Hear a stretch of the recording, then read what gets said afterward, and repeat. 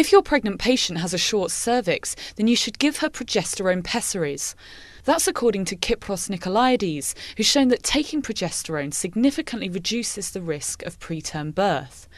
A trial involving over 24,000 pregnant women showed that those with a short cervix, that's one less than 15 millimetres, reduced their risk of spontaneous delivery from 1 in 3 when taking a placebo to 1 in 5 when taking progesterone.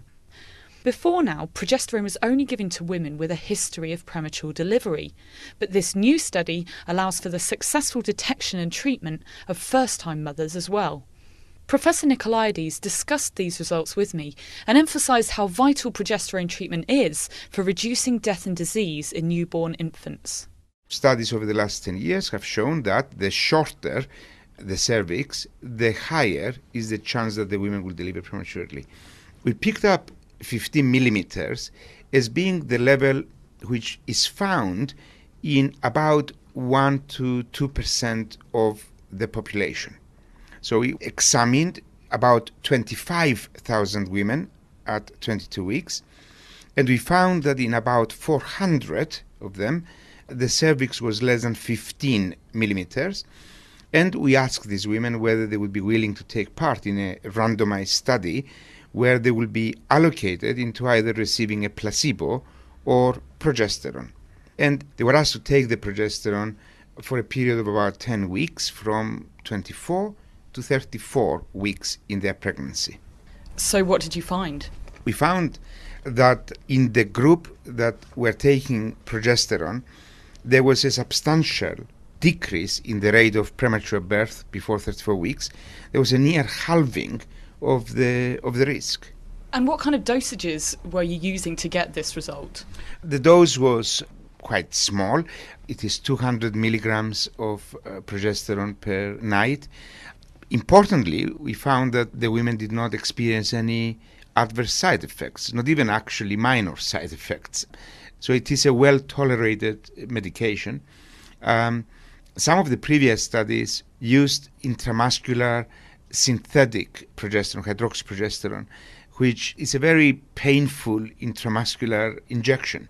This preparation that you use is natural progesterone.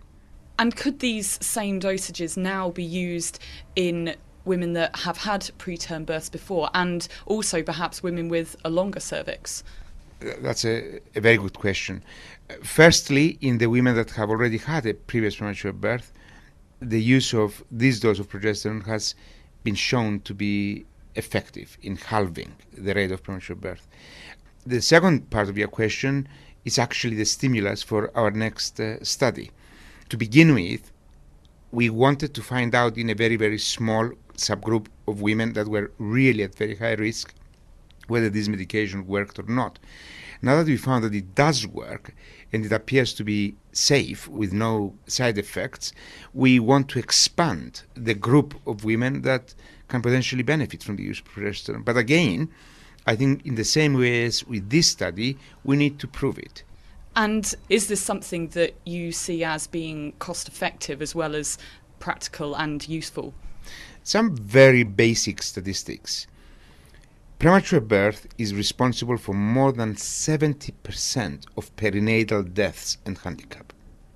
2, for the last 50 years, many different methods have been used and they have all failed in reducing premature birth. Number 3, cervical length measurement is an easy skill to learn. All of the machines have the facilities to do so, and women find it acceptable. Number 4, if the cervix is short, women have a high chance of ending up with a disaster in terms of premature birth leading to death or handicap. And now, number 5, we know that we can substantially reduce the risk of death and handicap by giving to these women progesterone. That was Professor Kypros Nicolaides from the Harris Birthright Research Centre at King's College Hospital. For the Audio Journal of Medicine, I'm Anna Lacey.